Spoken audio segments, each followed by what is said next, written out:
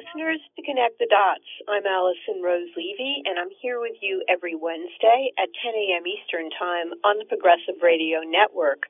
Our show begins with a excerpt from Bobby McFerrin's The Garden.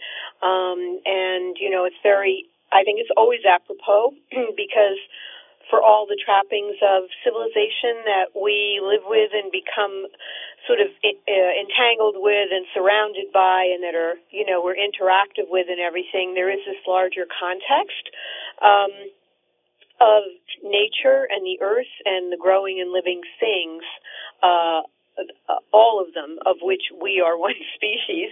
And so we're going to kind of go a bit deeper into that dimension today with my guest, who I'm really thrilled to have with us. His name is Martin Shaw. He's a PhD and the author of Courting the Wild Twin, a new book published by Chelsea Green. He's written many books, including the Myth Teller Trilogy and one called Cinderbiter. What a wonderful name for some reason, with Tony Hoagland. Martin Shaw is an acclaimed scholar and author and director of the Westcountry School of Myth in the UK. He created the Oral Tradition and Mythic Life courses at Stanford University here in the U.S., and he's guided wilderness rites of passage for 20 years. I've read his recent book, Courting the Wild Twin, and we'll be talking about nature, about myth, and about story, and how we can how story can enrich and inform our deepening in wild times. So welcome to Connect the Dots, Martin Shaw. So glad to have you with us today. Thank you very much. I'm delighted to be here. So I finished your book. In fact, I kept delaying the interview because I wanted to read Courting the Wild Twin slowly rather than kind of gallop through it to get it finished. I was kind of dragging it out so that it wouldn't end. But I wanted to have completed it, before we spoke. And I think, that kind of reflects something very special about the book and about the storytelling in myth. And it, I have to say, it brought me back to some of my own roots, which I may discuss a little bit more onward into the conversation. But you have devoted your whole life to myth and storytelling, and why? I don't want to give you some summary type question, that then you have to encapsulate as if you're writing a course for a university catalog or something. But why? Why are myth and storytelling so essential? Great question. I think my interest in it all began through financial poverty. When I was a child, I grew up in a house where we didn't have a lot of money. So there was no television, there was no car, there was no telephone, but there were a lot of books, a lot of conversation, and behind the house, there was a great forest. So this kind of entanglement of story and place was with me from a very early age, because quite honestly, I didn't have many distractions. Books were always a place where I went for my imagination to do its yoga. That's the way I've been thinking about it today. Stories are a kind of yoga for the imagination.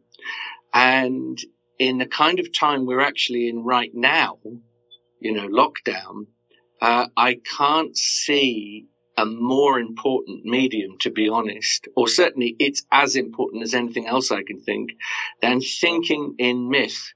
Because long before we had, iPads or journals or anything like that, we had the currency of story to deepen our circumstance. And the kind of unique moment for all of us right now is that we are all in this. This isn't happening to a depressed friend or a sick relative.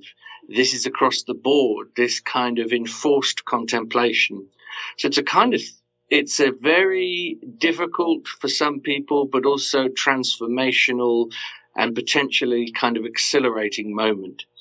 Stories traffic in the day that everything changed. So in other words, the stories as a culture we choose to remember are not the day which was just like the last one.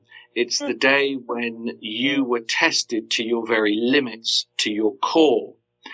And so as I got older, and this is an identical story, I'm sure, to the majority of the people listening, you grow older, you go through heartbreak, you go through illness, you go through divorce, you go through depression, and you're looking, if not for a roadmap exactly, you're looking for things that point a way to deepening your understanding of the experience.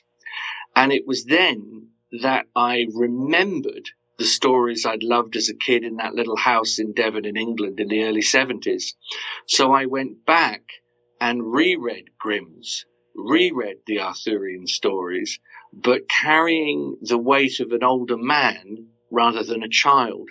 And suddenly, to my astonishment, these stories they exfoliate like a flower. The more attention you give them, the more reward. So it was lovely for me to hear you just then talking about you delaying the ending of Courting the Wild Twin. That's perfect, because in a way, the more you drag it out, the more moisture or the more nourishment you're going to get. So to be honest, my story begins with lack and limit, but within that limit, I managed to go deeper. And that's really when the stories have been my very faithful companion now for 20 years. Mm-hmm. Mm-hmm. Did you begin in an entirely different place? Because it sounds like it was a very natural evolution out of your own childhood, or did you, make an attempt at, more civilized life and then come back to this, or what? Just curious about that. Yep. Well, when I was young, the work that I do now, if we use the word mythologist, storyteller, wilderness rites of passage, I had no idea that any of that existed. These just were not terms that people around me used. So I wouldn't have had any idea that there was even a model for what I'm doing now. Of course there is, but I didn't know about it. So the nearest I ever got to respectability was being a rock and roll musician. That's as conventional as I ever got. When I was about 11, my dad put drums in front of me because he's a drummer, and the discipline of playing, which was great because I wasn't doing well at school. I was not encouraged. Every report I ever had told me that I was a dreamer, which actually turned out to be rather true. So the only other thing that I've ever done is play the drums and travel as a musician. But by my early 20s, so this is again well over 20 years ago, even that seemed rather domestic. In actual fact, I lost interest in rock and roll as an art form for a while. I love it now, but it's like anything in life. If you do something a lot, you can get weary of it. So it was only when actually my own life, my own attempts to play music, an early marriage that had disintegrated, it was only when a lot had fallen away that ironically I actually found out what it was I wanted to do with my life. But as I've said, there were no guarantees, because the kind of things I was interested in, I simply had no sense of how you could ever, put bread on the table or earn a living from it. Mm-hmm, mm-hmm. That makes sense for sure. It's funny because I've had a recurring encounter with this field without, ever thinking to take it up, although I am kind of a, nonfiction storyteller, really. That's what a reporter and journalist is and does and Yes. stuff like that. Because I encountered both Joseph Campbell and Victor Turner at various turns of my life and was instructed, by then, learned from them and, had the opportunity for being influenced by them. So, and of course, Campbell, had this prodigious work of looking into, multiple mythics of all cultures. And Turner also kind of returned myth and ritual and initiation to its rightful place at the core of what had become a more economically and academically oriented field of anthropology. But I kind of felt in reading this book, Courting the Wild Twin, that it was almost like back to the beginning. The theme of the book, I sort of don't want to spoil it by describing it or anything, but, it is to do with twins and with the kind of wished for twin that's the embodiment of the highest virtues that a culture prizes, and then this additional twin who is embodying something else. I don't know if that sets a frame for you to talk a little bit about the book, or the theme. Mm-hmm. Okay. Yeah. No, that's wonderful. First of all, I would like to say how lucky you were early on in life to come across people like Victor Turner and Campbell. England has a different root system in a way in terms of this kind of information. So I was growing up with different writers. I mean, I've worked a lot in America now, so I'm very familiar with the sort of the world of Joseph Campbell, and I'm a huge admirer of Victor Turner, and I consciously lent on some of Victor Turner's ideas in Courting the Wild Twin. So I'm very pleased that you caught that. There is a very old idea. You get it in tribal societies, you get it in folk tales, and it's very simple. The night or the day you were born, you had a twin that was effectively sent into exile, thrown out of the window, abandoned. You're not told about this twin. So you grow up, and at some point, usually in adolescence or your early 20s, you begin to hear rumors of this twin that culture at large would rather you did not know about. And so the fairy tales that I have explored, they're two very specific stories that deal with this, are how on earth in modernity, in modern life, because these old stories exist perfectly in our time, how would we call an exiled energy like that back into relationship with our life, and what is the kind of trouble we can expect? So in other words, if you sent something into exile 20 years ago, they're not going to come back thrilled. They're probably going to come back furious. And so the story really explores through, or the book explores through anecdotes, personal recollections, the stories themselves, how we deal all the way through our lives with energies that we long were sent into exile, either by us or by our immediate family. In other words, the more we behave, the more we are domesticated, our connection with that gets thinner and thinner and thinner. So the book really is a kind of an attempt to explore how we could, as I said, using the title says it really, how do we court these beings back? I actually wrote it almost not quite in one sitting, but it was something like it. It was very unusual. A book normally will take me years, and that, although it's a small book, it still took days.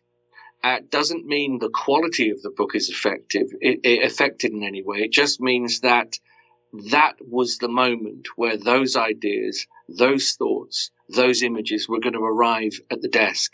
So I wrote it all out almost in a fever, sent it off to Chelsea Green. And the delight now is I actually have the book in front of me. To some degree, I've forgotten an enormous amount of what I wrote there. So ironically, get this, in lockdown, I'm being educated by the book I wrote before lockdown. Oh my goodness.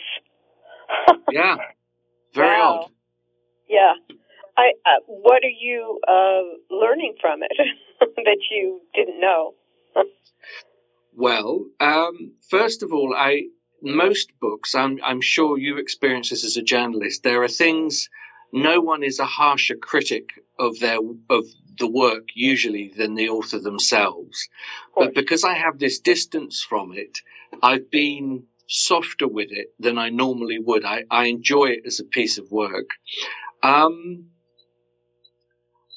It is, what am I learning from it? What is the instruction from it?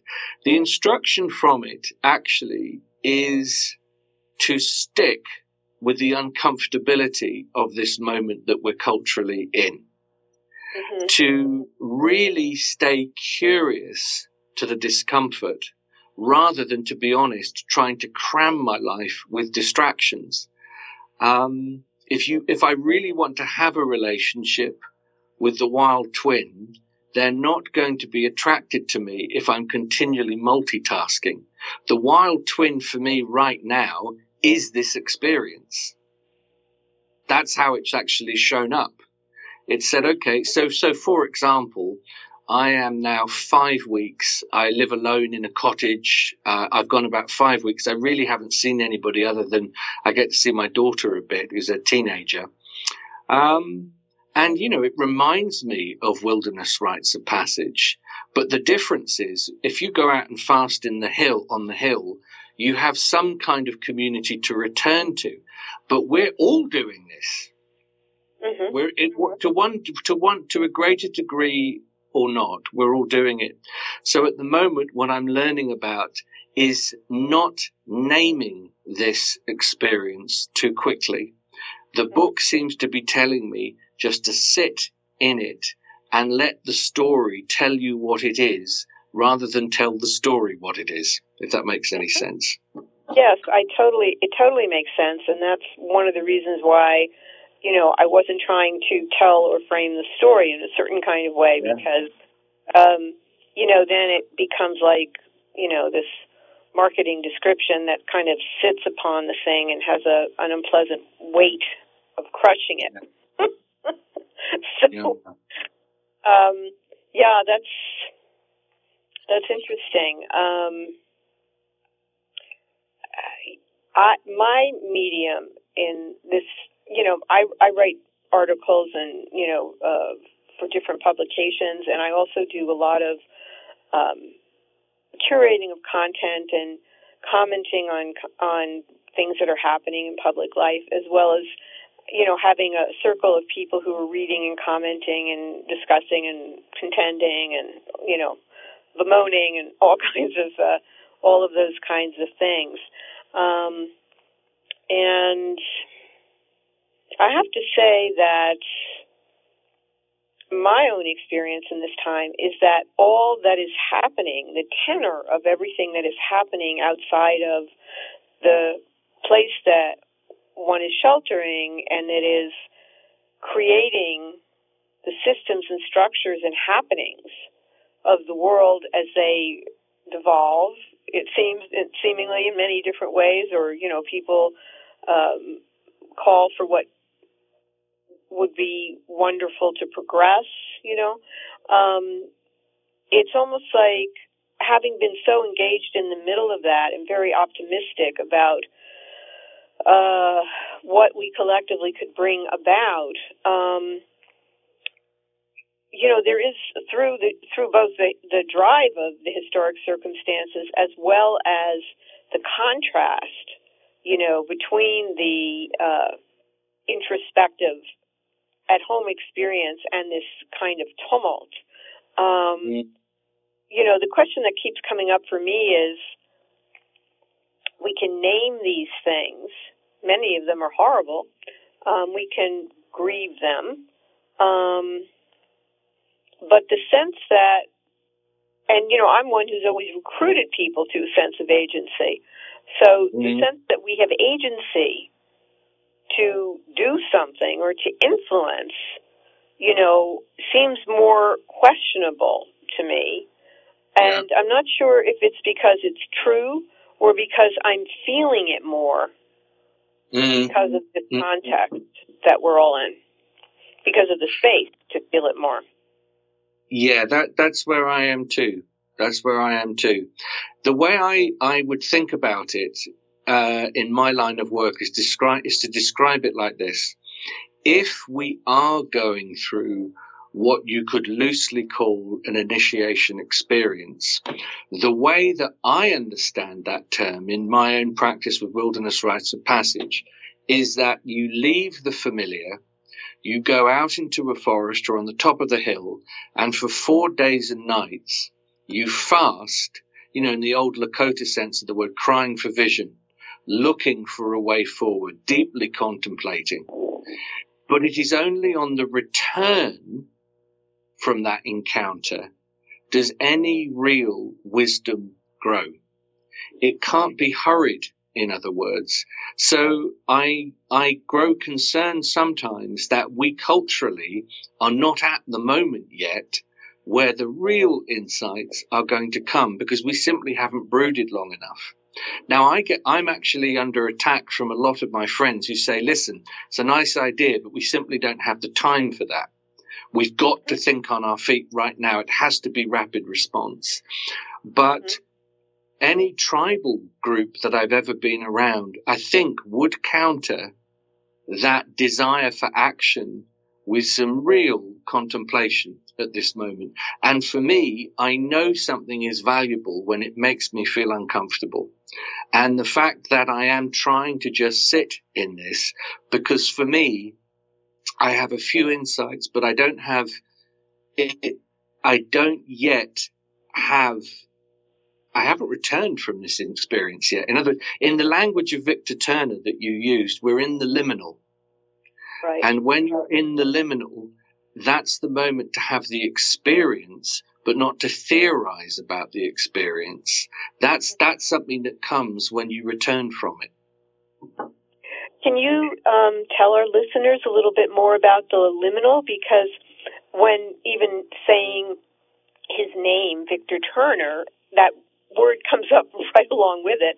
And I don't think it's widely understood, in terms of its meaning and all. Of course I would. Liminal is a really interesting word because it's it describes a very broad spectrum of experience. Liminal could be as amplified as a kind of spiritual or religious encounter, like the burning bush in the desert, or it could be you on a train daydreaming out of a window for an hour between cities. But it seems to be a moment where you drift, where you are unshackled from your usual job description as a mother or as a journalist or as a writer or as a member of any particular community, and your imagination takes a walk. Now, in a rite of passage or an initiation, that gets accelerated and amplified to the point of, visionary experiences. But the liminal, in the way that I understand it, and I think the way Turner was getting at, is when you are temporarily broken free from the normal restrictions of your thought into something bigger.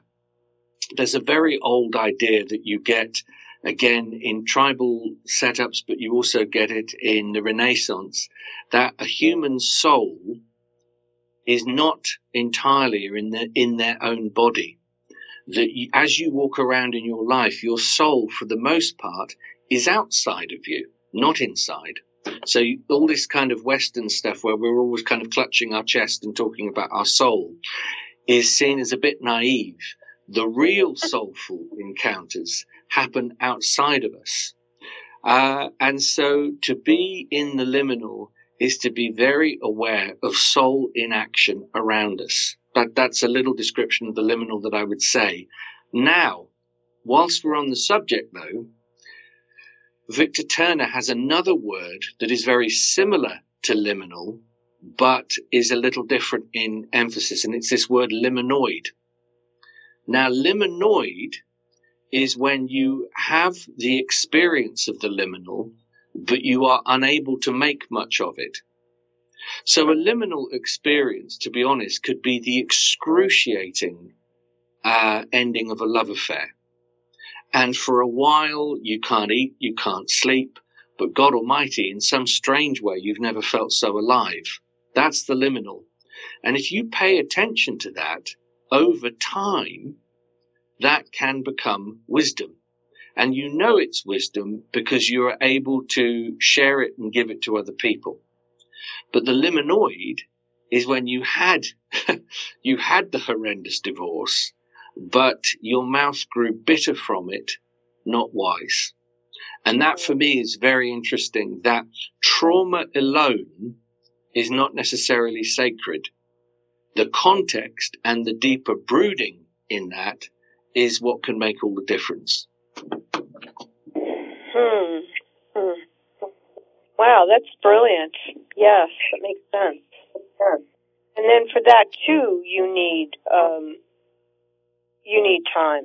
I mean, you need to slow down the pace and stretch it out, rather than to precipitate.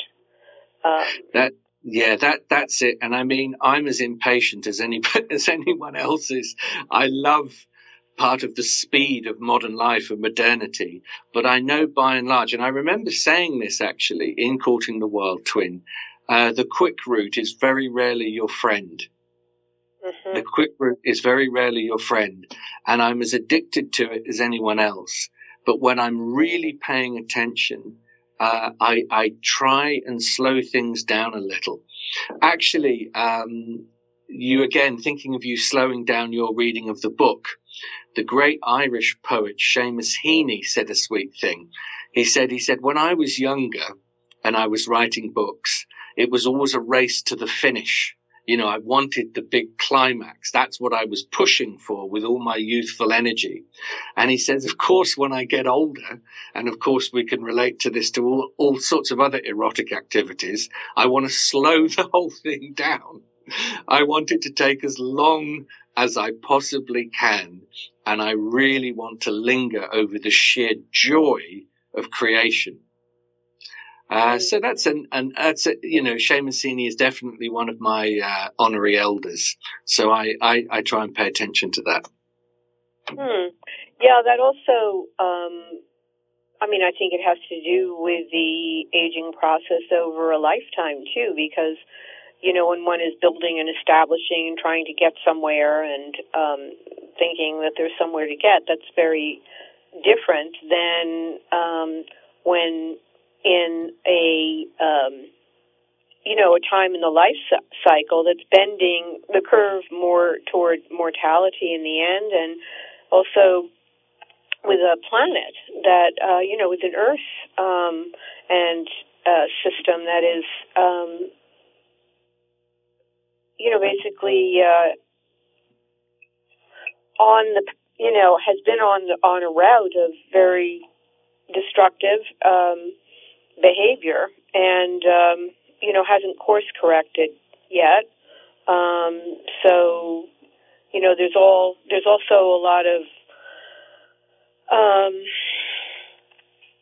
intimations of mortality or potentials for mortality in the more mature part of the life cycle, and also very much in this time where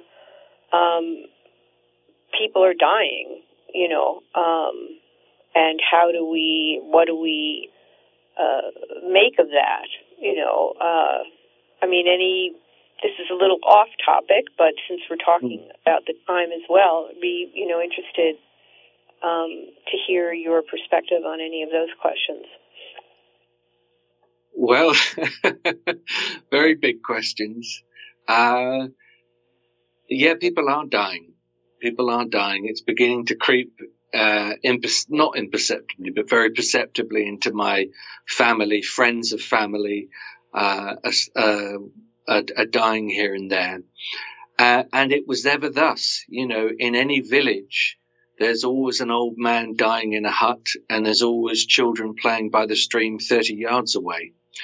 It absolutely is part of the inexorable cycle of life. We are incredibly defended against it. Most of us, by the time we get older, we start to experience it. But I think it is a shock that a very sort of clear and present danger has arrived. And one of the things I have been counseling really is for us that are raising younger children to take care of the anxiety levels that come into the house with this information. I do believe that as parents, we are caretakers. And I see some of my friends so sort of spun out by the information they have about coronavirus, far more than they actually need at this moment. Their children are absolutely tied up in knots. And I think to some degree we need to curate that. It doesn't mean that we don't talk candidly to our children about the nature of our times, but also the opportunity of the times that we're in. As you've said, that actually it could be their generation. Hopefully we'll also have something to do with it. That changes the mood of our times. So that's all that I can say about it at present. I actually did something as a storyteller that I've never done before, which is because I have a child, and I have lots of nieces and nephews and godchildren dotted around the place. For the first time ever, I just made little videos of me telling stories for kids. My clientele is usually somewhere between, 20 and 103. But actually, I found it a really lovely thing to do, to sit down with very meaty little folk tales and tell them as if there was a group of, 7 to 10-year-olds in front of me. So now I finally, for the first time in my life, I have this cherub army of support. I've had hundreds of letters from families, from little kids, from all the way from Hawaii to Alaska to Australia to New Zealand, all these little kids getting turned on to myth. Because the deal is, I'll tell them the story, but then they have to tell it to someone else. The oral tradition, you're very familiar with this. So in all of this, I've got off my high horse and done something I never expected to do, which is to tell stories to kids. And it is the best thing ever. And if anybody is listening to this and they've got a story, get it out there, get it round a virtual campfire and start telling the stories, because not only will they nurture some of the people around you, you yourself will get a full battery charge by passing it on. Yes, that's a lot of that goes on Facebook. There's a lot of, not mythic, but true life experience storytelling. Yeah. I know I do a lot of it, because all the different things that come sifting through bring up different learning moments of various kinds. Where can people find your stories online? Are they online so that children can access them, or their parents can? Two places. One is, you literally can find me on Facebook, Martin Shaw. You'll see my bearded face very quickly on there. And you go to my page, anybody can see it. It's public, and I post videos there. But also on Vimeo, if you put in Dr. Martin Shaw, you'll get actually all the videos, plus many, many others that have been made about me or my work over the last 2 or 3 years. So Vimeo, Dr. Martin Shaw, Facebook, Martin Shaw, and they're all free. So please, I encourage anybody, learn the stories yourself, pass them on, and enjoy the videos. And if you like them, please share them. Wonderful. Yeah, I hope I'm going to definitely do that, because I post on Facebook a lot of cultural events and uplifting events and, music and because we really need the soul food to, sustain through these times. And I know I do, so I sort of assume everyone does, and that's I think it's really it's a great provision when we're stockpiling our provisions. Let's take another pathway into your book, Courting the Wild Twin. I'm not sure where this will take us, but just to briefly say for listeners, without spoiling the book, there's much in it, and part of what's in it are two tales of two different twins and wild twins, and they're kind of parallel stories but different in their own ways. And one of the distinguishing features is that in one case the twins are male twins, and in the other they are female twins. I don't know. I don't have a specific question about that, but I would love to hear you reflect on, some of the what emerges when these very parallel stories are told for one of the two of our multiple genders, that exist and all. That's a great inquiry. Not quite a question, but an inquiry, which is really good.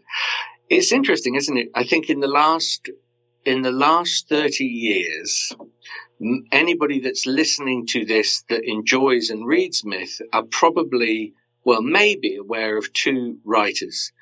One is Clarissa Pinkola Estes, who wrote Women That Run with the Wolves. The second one is my old mentor, Robert Bly, who wrote a book called Iron John. Now, both of these books they open up the 1990s. They're right at the beginning of the 90s. They opened up a conversation where myth really became an incredible way about talking about gender, addressing a gender, and all the kind of gradients between men and women. I have always worked, interestingly, primarily in my own school, which I have. I've always worked with mixed groups. That's always given me the greatest pleasure. I have worked with groups of men at men's conferences, which is fine. But I have to tell you something. By and large, I don't think that my work would have existed without specifically the support of women. Women tend to buy more books, as far as I can tell. So straight away, there's two things going on. One is that I'm raising a daughter. I'm not raising a son. So there's a kind of particular attention that I have around the feminine, because the thing that I love most in the world is this little girl. So I wanted her to grow up not just absorbing these stories, but to be actually able to tell them herself. So when you have a 4-year-old girl learning a story like Tatterhood, which is in the book, which is an incredible reflection on what is it like to live a life not crippled by shame. What does it mean to really show up to the party? The poet Rilke has a line. He says, "Wherever I am folded, there I am a lie." And as we get older and we get more distanced from the twin, I find that I get more and more folded. And what these books do is they open our wingspan again. Beautiful thing. So I know for me, one of the stories is about the success of growing up in proximity to the wild twin, the gorgeous vivacity of the kind of character you can grow into. But the other story, ironically, the twin of the twin, is a story about what happens when that doesn't occur. It's a story called The Lindworm, where actually you do not have access to the vitality and the wit of the wild twin. You're rather leaden in your behavior. There's a kind of energy missing. You don't have the energy to galvanize yourself. You don't have the energy to vote. You don't have the energy to really be involved in much. That would, in mythic terms, and actually in the words of someone I'm sure we're familiar with, at least as a name, William Blake, it's the phrase pinpricks of the eternal. There's not enough eternity in your day. These are stories that whether you're a man or a woman or whatever, however you choose to identify yourself, we all need more than the facts of the matter. The facts of the matter tend to give us burnout, especially if we're activists. I work with hundreds over a period of a year, probably thousands of people involved in activism. And one of the things that I'm always advising is, listen, if you keep staring into hell without any artistry, you're going to experience burnout.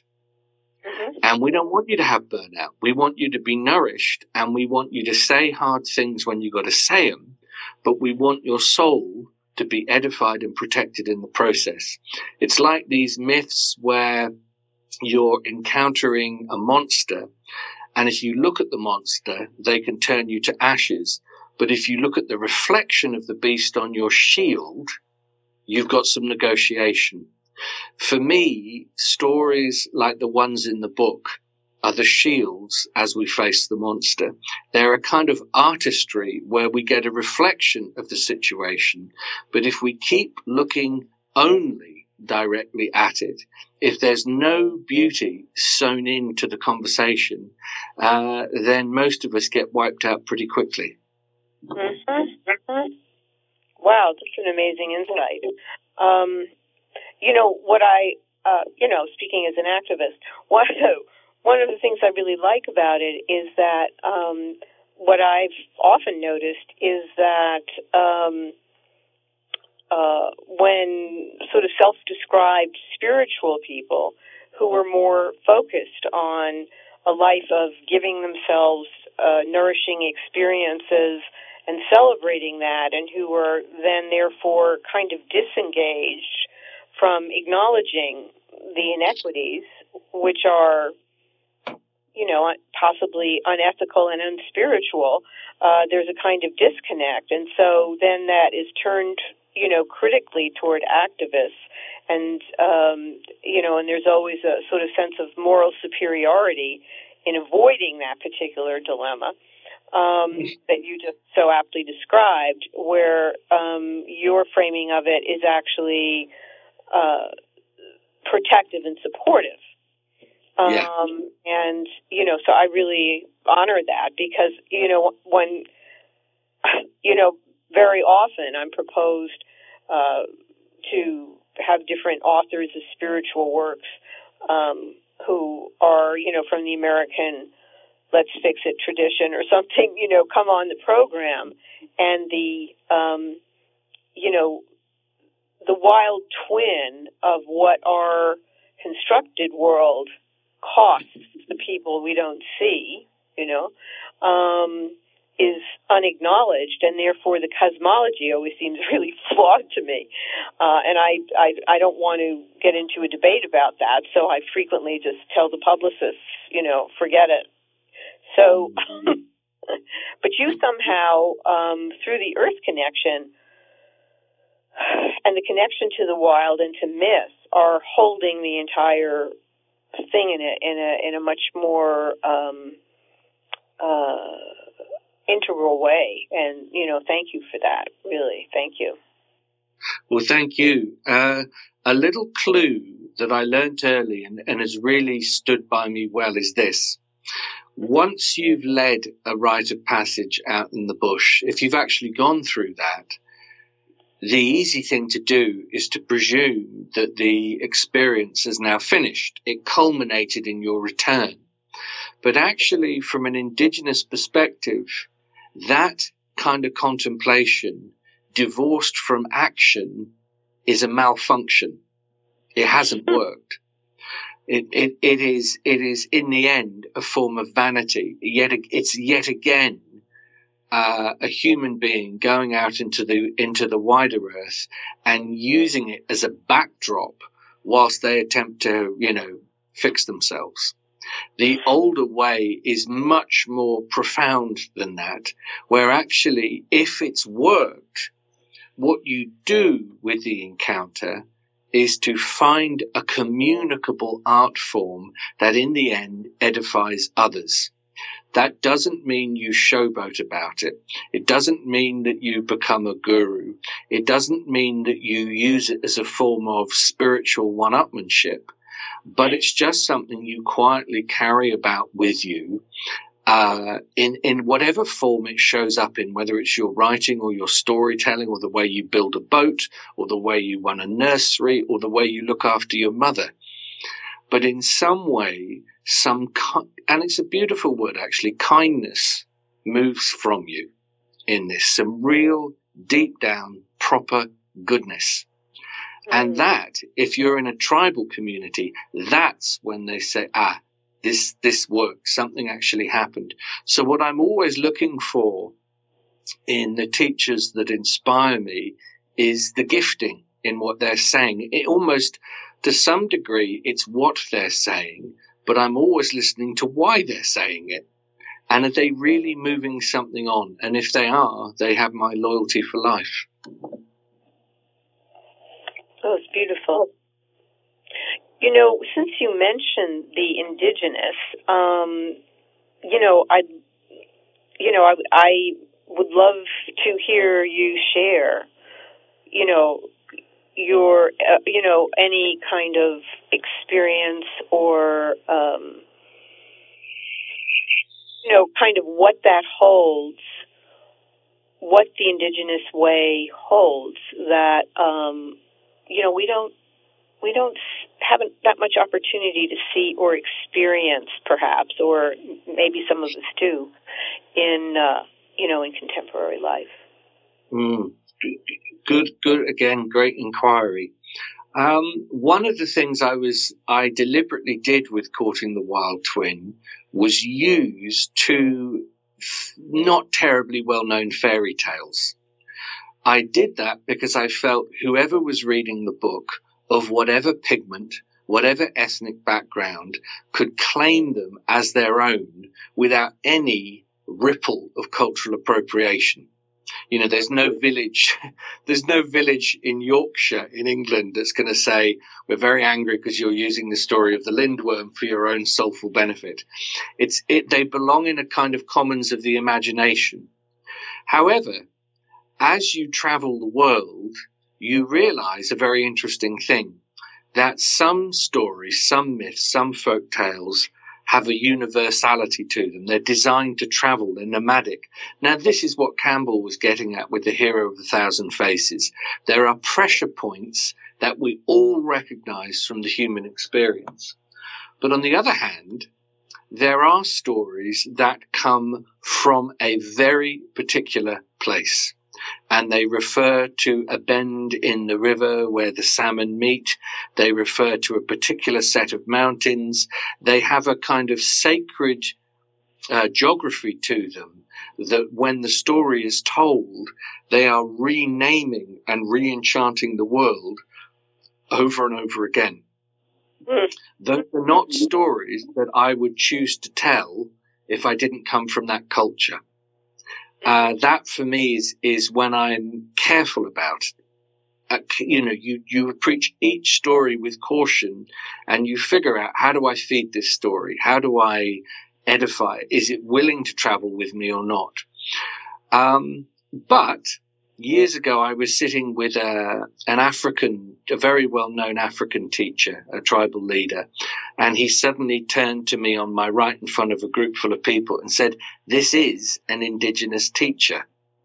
He's not American, he's British, and his people have been in that part of Britain for hundreds and hundreds of years. He has an indigenosity of a sort." Now, whether or not that's correct, I don't really know. It was a nice thing to hear. But it is interesting to me that the British predicament around land, story, all of that is a little different to when I'm over in America. I mean, the fascinating thing for me about America is that in Celtic myth, whenever you go west, you head into what we call the other world. That's a place you go to heal. It's a place where people go to die, but it's not our world. It's the other world. So when the ships sailed off, it's only 20 miles down the road from where I'm talking to you. When they sailed off from Plymouth, or they sailed off from Galway, from an English or a British or a European perspective, you're sort of sailing into the other world. And whenever I'm teaching in America, I'm always aware that to some degree I'm off my native ground. And that is a fascinating thing for me. I have been luckily in the company of many indigenous tribal groups since I've been in America, and we've always just got on well. There's always just been a sense of, for God's sake, keep doing what you're doing, because actually the world is on fire, and any cultural vitality that we can find right now, we desperately need. So I've been in, there's a tribe in Northern California called the Miwok.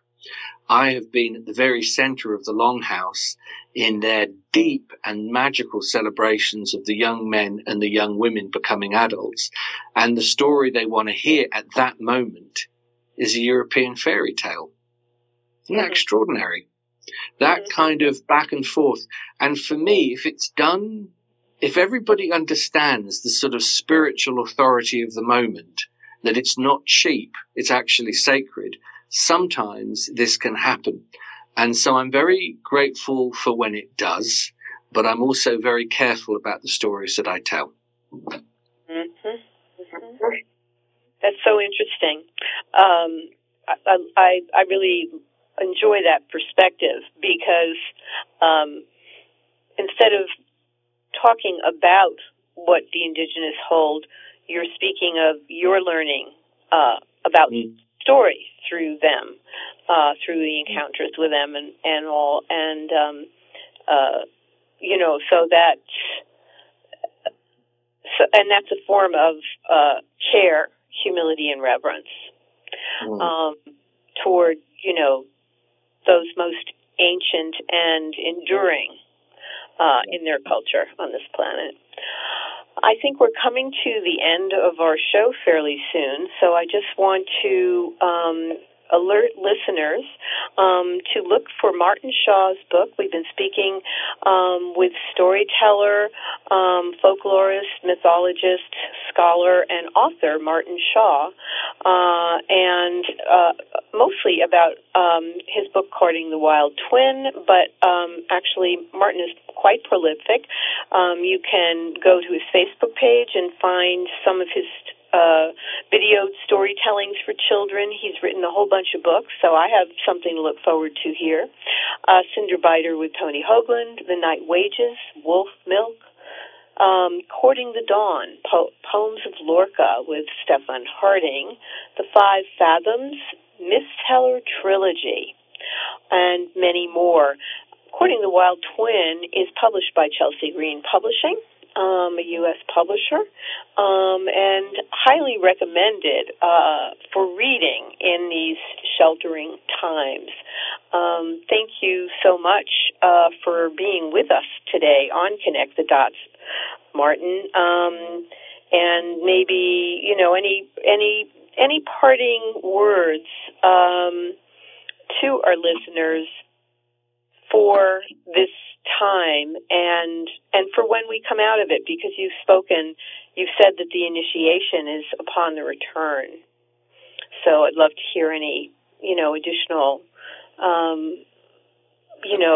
learnings you have to offer about that. Thank you. First of all, I would simply like to say, take courage. Dig in, take courage. And I don't know, I have no idea the age of the folk that are listening, but I know that as I get older, sometimes it's hard to have a sense of personal self-esteem. But I'm going to ask all of us to make a very rash thought, and it's that actually this moment in your life has arrived perfectly on time for you to do a little work and really think about the way you want to carry yourself when you get out the other end of this. What business with your soul is it most appropriate to have a reckoning or a conversation with?